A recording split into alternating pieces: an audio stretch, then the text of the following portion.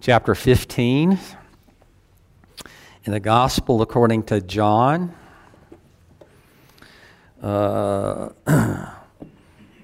We mentioned before when we first started the book of John that one of the things it's noted for is these particular I am statements of Jesus. I am the light. I am the bread of life. I am the way and the truth and the life, etc. We are about to read the last one of those in John's Gospel. I am the true vine, and my Father is the vine dresser. Every branch in me that does not bear fruit, he takes away, and every branch that does bear fruit, he prunes, that it may bear more fruit. Already you are clean because of the word that I have spoken to you. But abide in me, and I in you, as the branch cannot bear fruit by itself unless it abides in the vine. Neither can you unless you abide in me.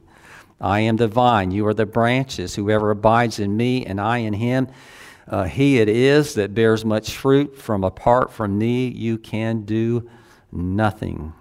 If anyone does not abide in me, he is thrown away like a branch and withers, and the branches are gathered, thrown into the fire, and burned.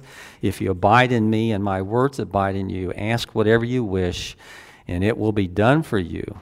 By this my Father is glorified, that you bear much fruit, and so prove to be my disciples. As the Father has loved me, so I have loved you. Abide in my love. If you keep my commandments, you will abide in my love, just as I have kept my Father's commandments and abide in his love.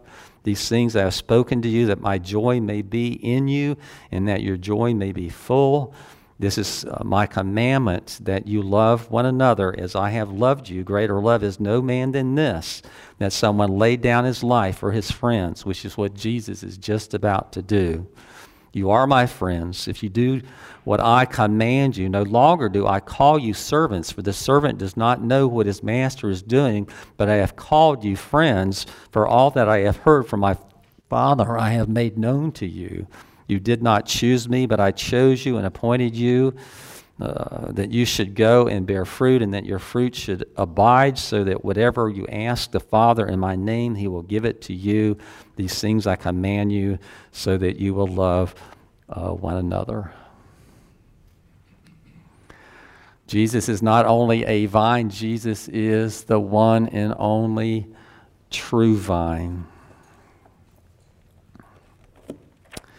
I don't know how much experience you have with grapevines, because very clearly Jesus is talking about grapevines here. They were very prolific in the ancient Near East. People were very dependent upon the produce of grapes for their livelihood. They also used it for making wine, that sort of thing. Unfortunately, I actually have some personal experience with grapevines. Lori and I live right down the street here in an area that's pretty heavily wooded and et cetera. And if you go into areas like that in Florida, you're going to find these things called possum grapes.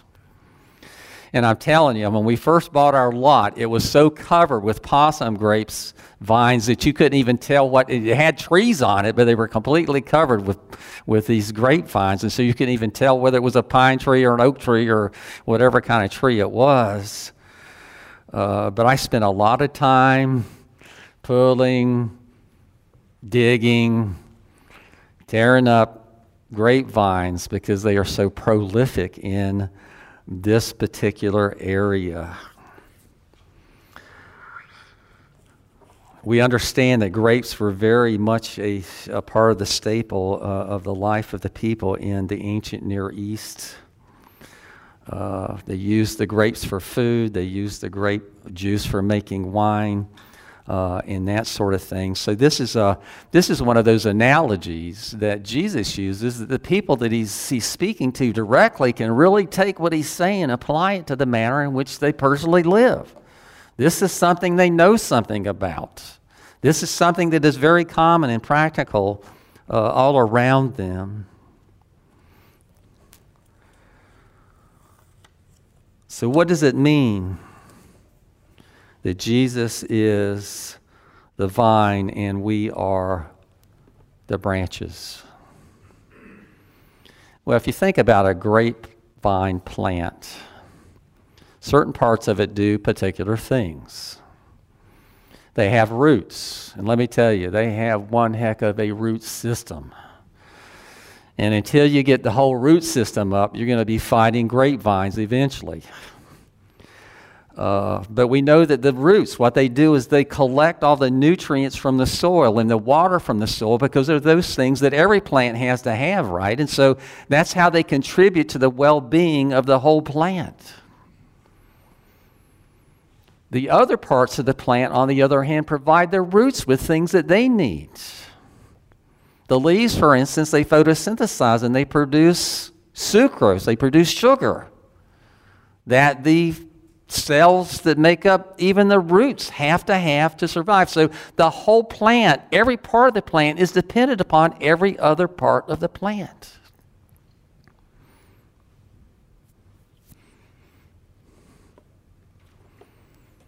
Jesus, most specifically at this time, he's saying to these guys that I am the vine and you are the branches.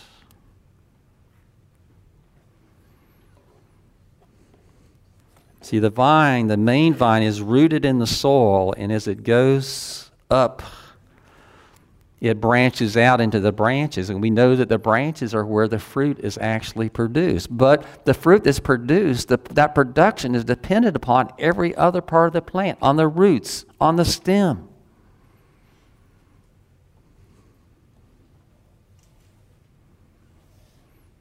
And if you take away any of those parts, none of it works. They're all dependent upon one another.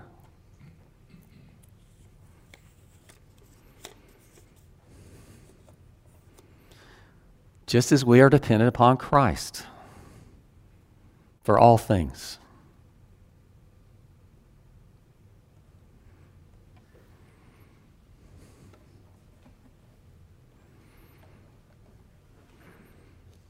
Jesus not only declares himself to be the vine, he also says that he in fact is the true vine, the real vine, not the fake vine, not the false vine.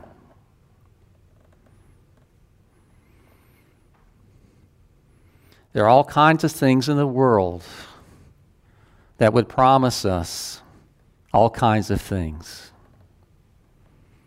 none of which can they provide. Jesus is the only one that can give us everything that we need. And not only what we need, to the fullness of what we need.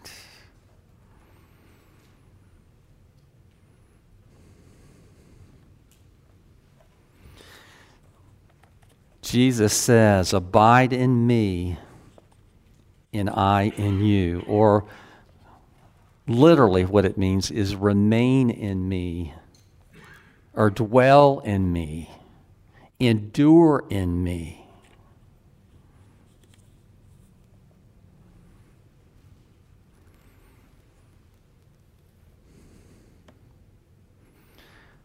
He is the vine and we are the branches. He provides for us all that we need.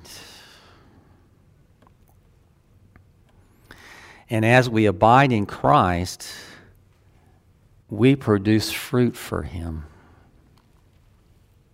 Not grapes, but the fruit of good works in such things as this. Sometimes even we're used in the process of bringing some new person to a saving knowledge of Jesus Christ.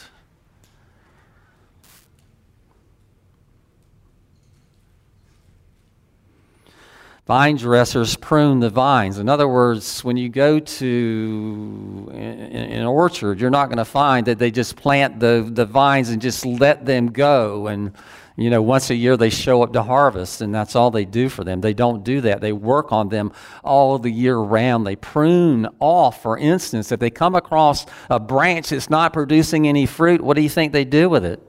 They cut it off. They prune it off. Because what the grape owner wants is to get the maximum number of grapes out of the crop that he possibly can. And so they prune the vines. They remove branches that are not being fruitful. And I want to remind us this morning as Christians, we are called to be fruit bearers. Now, what exactly that fruit is going to look like for all of us is probably not going to be exactly the same. But it does mean that our lives must, in fact, be fruitful for Christ. Sometimes that's going to mean ministering just simply to other people in the church. Sometimes it's going to mean ministering to people outside the church. And on some occasions, it may actually involve you helping someone coming to a saving knowledge of Jesus Christ yourself.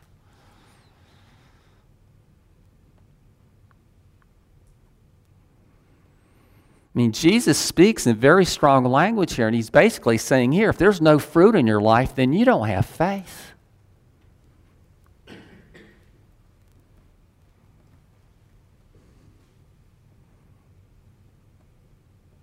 Now, sometimes people want this to be this. That he's talking about here is evangelism, and that's all he's talking about. So if you look at your life, and there's not another person on the planet that is a believer, at least in part because you witnessed to them, or they've seen the way that you are, or this, that, and the other, then you're not bearing any fruit. That's not what this passage is about. I want you to know that, even though some people would tell you that. There are faithful people that share their faith over and over again in their whole lifetime and maybe never, ever, ever one time see a single person come to faith in Jesus Christ. What God wants from us is faithfulness. Faithfulness to our calling. And that calling is sharing with other people what we know.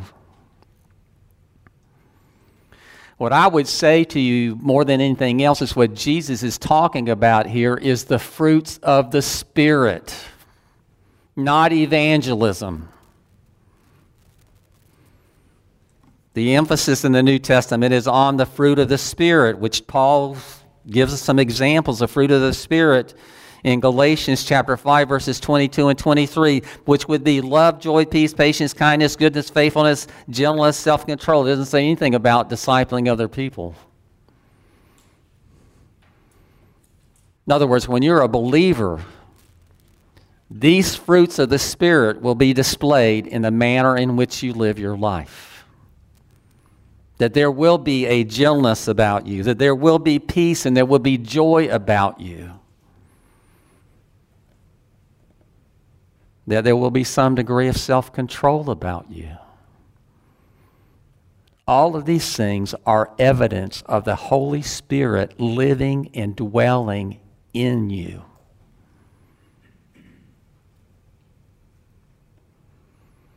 In other words, what we're talking about here is real and true evidence of a life transformed by the Holy Spirit in Christ Jesus who lives within us. You ever hear of William Carey? 1800s, he was an English missionary that went to India. Do you understand that he was in India for 7 whole years before he saw the first convert?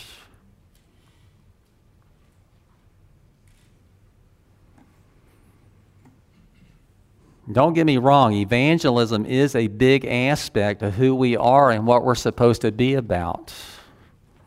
And just let me tell you this, that as believers, but evangelism, at least to some degree, is going to be of our nature to do it.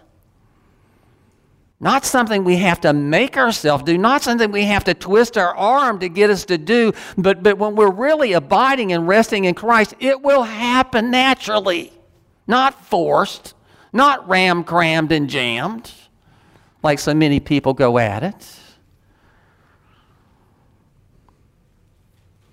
You understand that the greatest message you have to bear to the world around you is the manner in which you live? That other people see in you things that they don't have for themselves?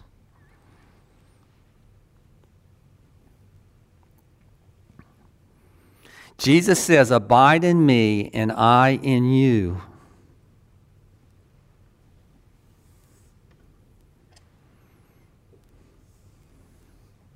It is Christ that enables us to do that. And without His enabling grace, we would not be able to. How many times have you heard people describe things in this light? And that is, it's almost like being a Christian. It is you holding on to Christ as strongly as you can. And it all depends upon your strength. It all depends upon your ability to hold on to Him. That is not at all the picture that the Bible paints us. It is all about Christ holding on to you, not the other way around. Because let me tell you something, if your salvation depends upon you holding on to Him, you're gone. It's only a matter of time. But what if indeed your salvation rests upon the fact that Christ has laid hold of you and He will not let you go? What are your chances of making it all the way?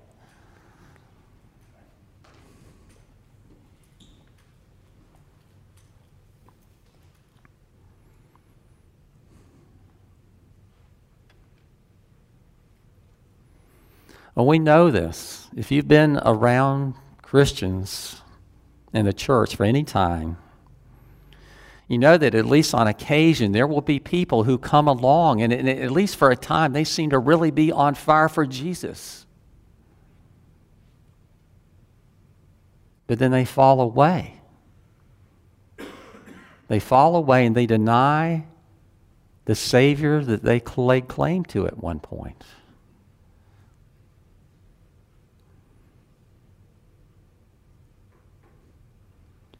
That is the Father pruning the vine.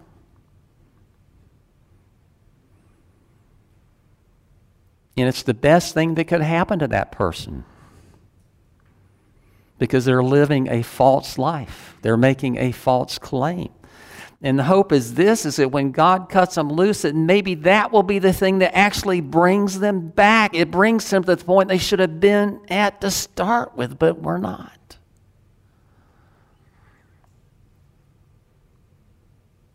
I mean, we've seen things like this happen. We've seen pastors fall from grace at times. There was a young man named Joshua Harris that had a good deal of influence upon Lindsay and Justin's generation. I can remember him speaking out, in regard to dating practices for teenage Christians and this, that, and the other for years and years and years. Do you know that a time came when he denied his faith? He fell away. This disturbing news about Ravi Zacharias, who just recently died in... again, you don't know what's true and what's not true in today's world. This is very confusing sometimes, but all of this sexual, sinful stuff that was supposed to be supposedly a big part of his secret life.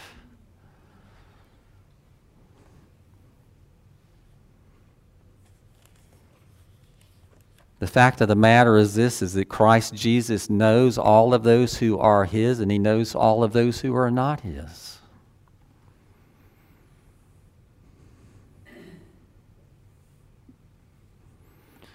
We are a church that practices church discipline. Some people do not like that.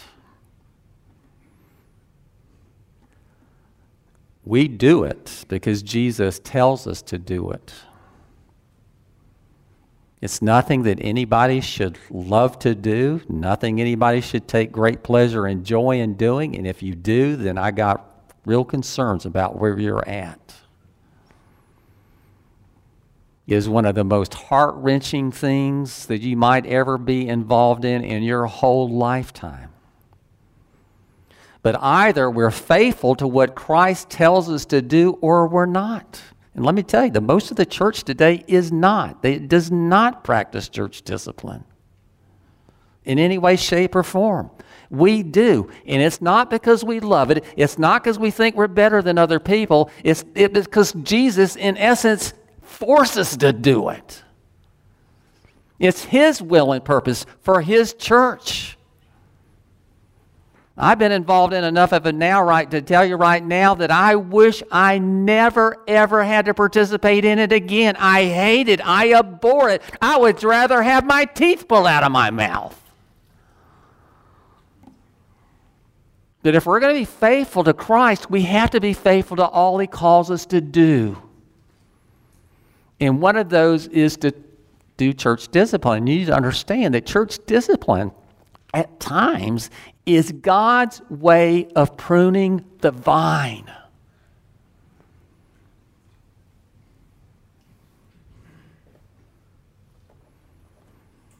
And I can tell you, we have done very little of this at Springs Presbyterian Church. Hallelujah, Lord. We haven't had to do much.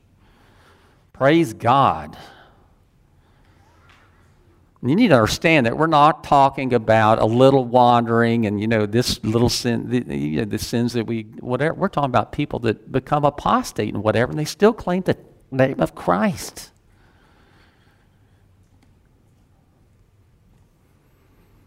Jesus says in Matthew, and this, what I'm telling you, this is God's means of using the church to prune the vine as much as possible. He says in Matthew chapter 18, verses 15 through 20, if your brother sins against you, go to him and tell his fault between you and him alone. If he listens to you, you have gained your brother. End of story.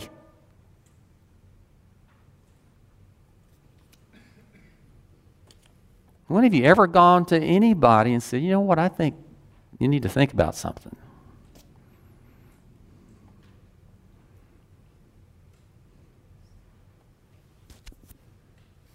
It doesn't end there. Jesus says if he does not listen, then you're supposed to go again, and you're supposed to take other people with you to be witnesses of the fact that the conversation took place. And then if there's repentance, end of story.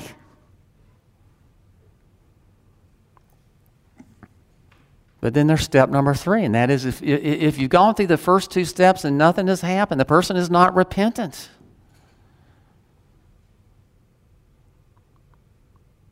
Then you're supposed to take it to the church.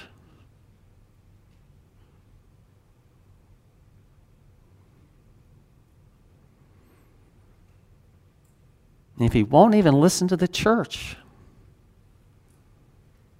then you're to let him be to you as a Gentile and a tax collector. In other words, treat him as an unbeliever, maybe claiming to be a believer, he or she. But the fact that they are unrepentant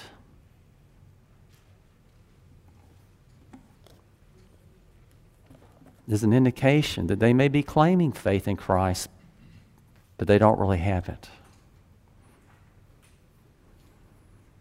Let me tell you, there probably are some really weird people who enjoy doing stuff like that. But I can't imagine a Christian ever being joyous about disciplining somebody. It is heart-wrenching.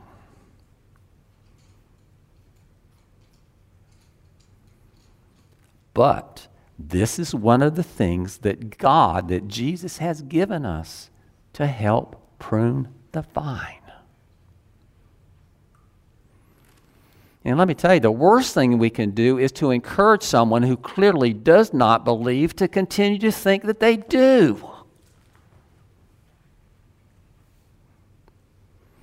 And we're not talking about piddly little things. Reality is, if we were talking about piddly little things, everyone in this room, you could spend the rest of your life doing nothing but dealing with Keith's sin. Don't even worry about anybody else's. Don't worry about your own. Don't worry about anybody, but concentrate on mine, and it would keep every one of you busy all the time. We're talking about more significant things that before the public, in essence, brings shame to the name of Christ.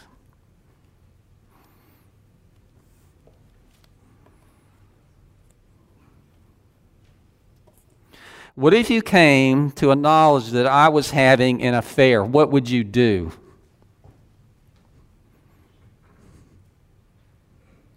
Of course, most of you are saying, well, Keith would never do anything like that.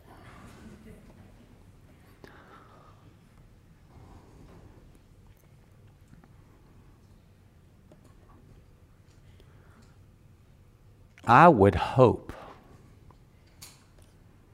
that you would love me enough to discipline me for it.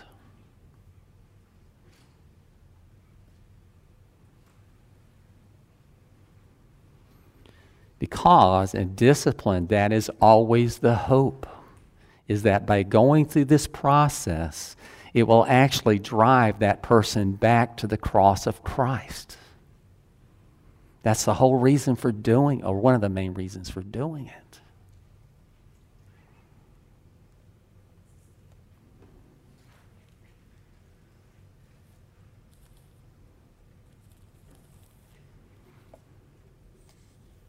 I can tell you stories about discipline cases because I've been involved in far more of them at presbytery level than I even care to think about. So we're talking about pastors disciplining pastors. Doesn't take place all that much in the congregations like Springs, but let me tell you something, it takes place on a regular basis in a presbytery. We've had just a handful of even any kind of thing you would call a discipline case in all these years at Springs. I've been involved in probably 25 discipline cases at presbyteries, at least one a year. And we're talking about pastors in every situation. We're not talking about just people sitting in the pews. We're talking about pastors that are being disciplined.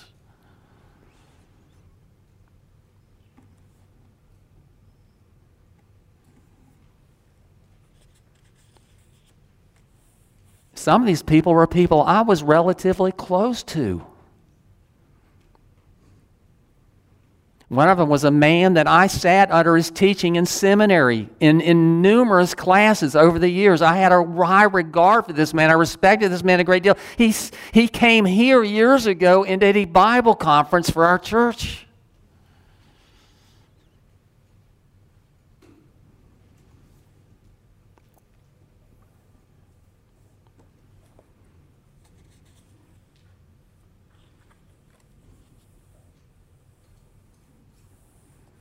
I mean, it's hard. And when it came time to vote, you know what? I abstained. You can do that. Because I felt like I was so personally connected to this person in this situation. I just did not feel good about voting yes or no on it, so I abstained from voting. It's the only time I've done that. But let me tell you what the end result of it was. You know, it was all based upon marital problems, accusations from his wife, that kind of thing.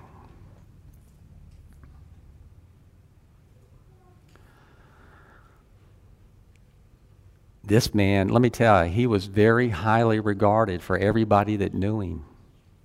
He was like a monument. And you know what happens very often to monuments? God brings them down. Because he's going to have nothing standing in a place that is only his to stand. And through all of this, I got to witness the humanity of this man and the humility of this man. Not his humiliation, his humility that came forth in all of this. And I can stand here this morning and tell you I have every reason to believe that he is just as solid in his faith as you and I are.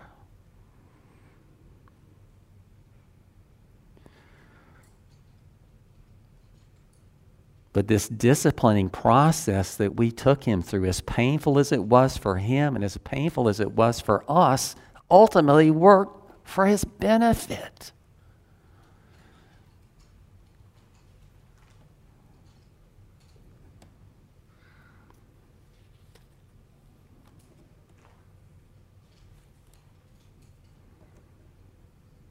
Again, I want to say this to you this morning because you're not going to hear this very often. That is that church discipline is a gift that's given to the church for at least two reasons.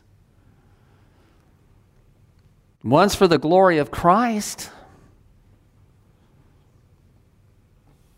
Another one's for the good of the unrepentant sinner, because with a hope that it's going to put them in a place where they understand.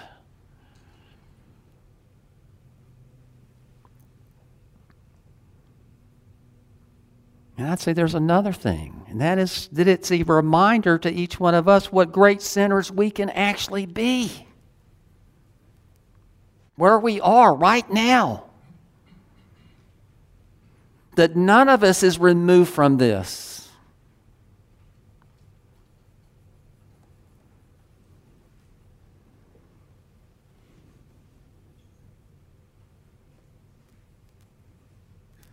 You understand how important it is for each one of us to encourage each other through deep and meaningful relationships with each other? There's a sense in which that is, at least in part, the lifeblood of the church. Having other believers that you can actually be honest with about things that you struggle with and not be in fear of being condemned and kicked out as a result of it.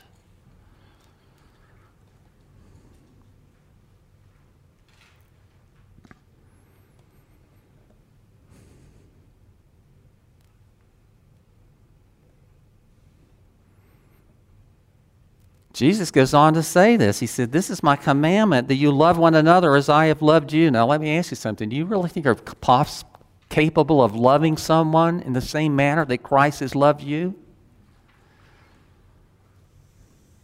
If you do, you need to rethink things. Greater love has no one than this, that someone lay down his life for his friends. I want you to understand something. This is an imperative. You understand what an imperative is? It is a command. It's not a suggestion. It's not, this is a good idea. You might want to think about doing this. Jesus commands us. Just as he commands us, you shall not have any gods before.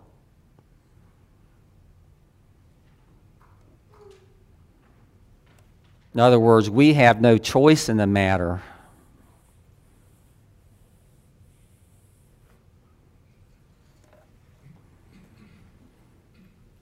See, people should experience many things in the church that they will never get from the world, and one of those is absolutely, completely unconditional love.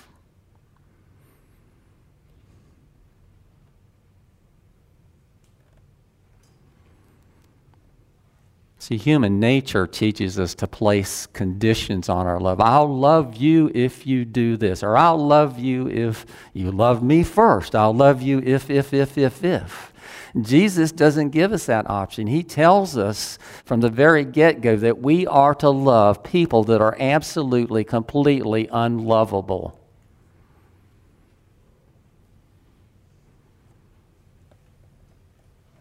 And I want you to know something this morning, that you look upon yourself and you think you're just a wonderful, great person that anybody would just give anything to have.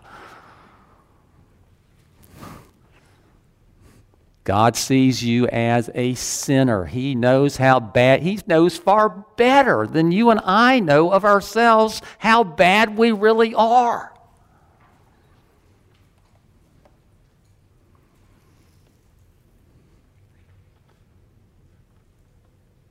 His election is unconditional.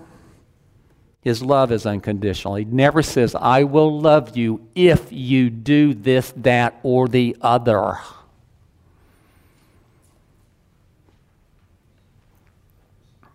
Which we very often do, don't we? In our relationships with other people, I'll love you as long as you do for me what I think you ought to do. Or I'll love you as long as you don't do things that I don't want you to do, and et cetera, et cetera, et cetera. Our love is always conditional. It's one of the reasons why we have a hard time wrapping our head around this concept of a love that is unconditional. God's love for you is not based upon any condition. It's not based upon anything you do or how well you do it.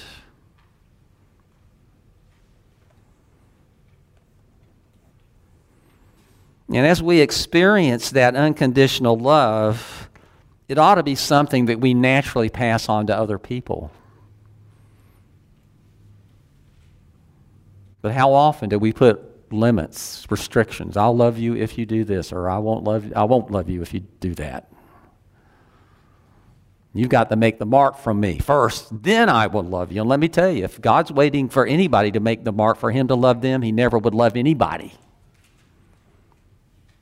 Ever.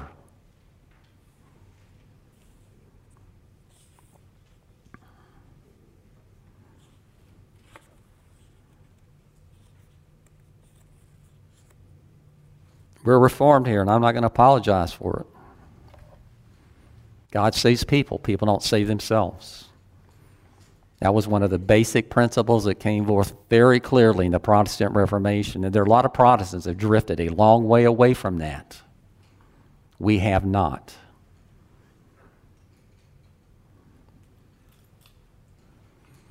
Jesus says this. You did not choose me. I chose you.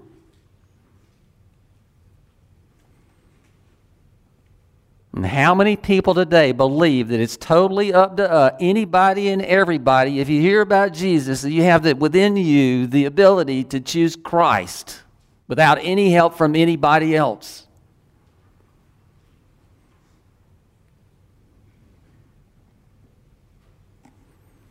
And I want to remind us this morning that he chose us for reasons, some which are unknown.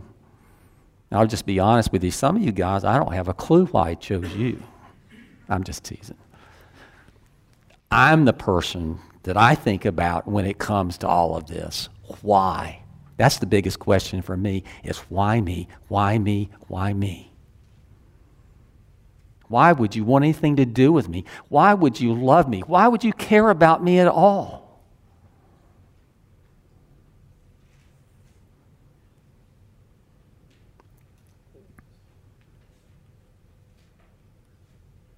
But he chose us and he appointed us for his reasons that are not clear to us. And very often not clear to anybody else either. Your conversion may have really stymied a few folks. I mean, I heard comments coming from people, some of my closest friends, you're the last person I ever thought would become a Christian. You see, one of the reasons I believe so strongly in these doctrines of grace is because it's what I experienced myself. I didn't go looking for God. God came looking for me. I didn't want him. He wanted me.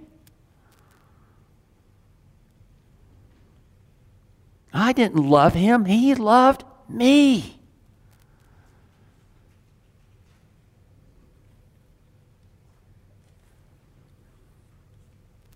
He says this. He said, you did not choose me, I chose you and appointed you. So he chose us for reasons. And one of the reasons he gives us here very clearly is that you should go and bear fruit. Be fruitful in your Christian life. Not be one of those branches that eventually gets pruned off because it's not producing any fruit.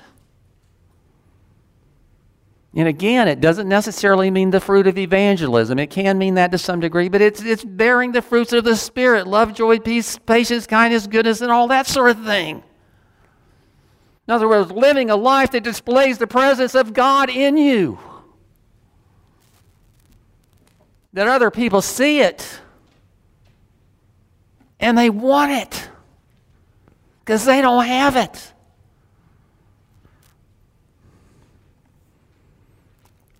You understand that's the very greatest means of evangelism? Is to show the world a life that is captured and cultivated by Christ himself.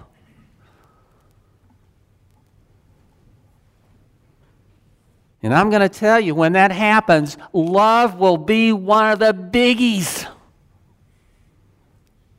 Not love of self, which comes natural to people. We all are self-lovers, right? But a love that goes beyond us.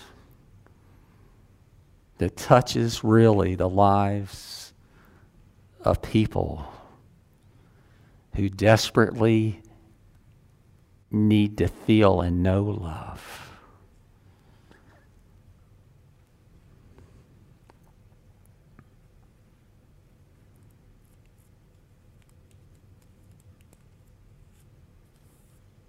So what is our message for today?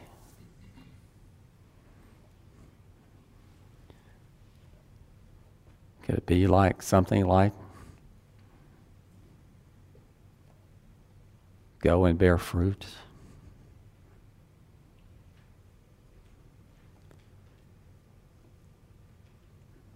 Because he's worthy of it. Because he's God. Because you and I aren't.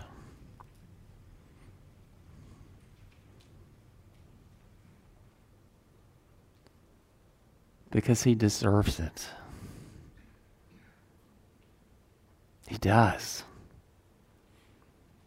He does. He deserves it. He deserves your heart. He deserves your life committed wholly, 100% fully to him.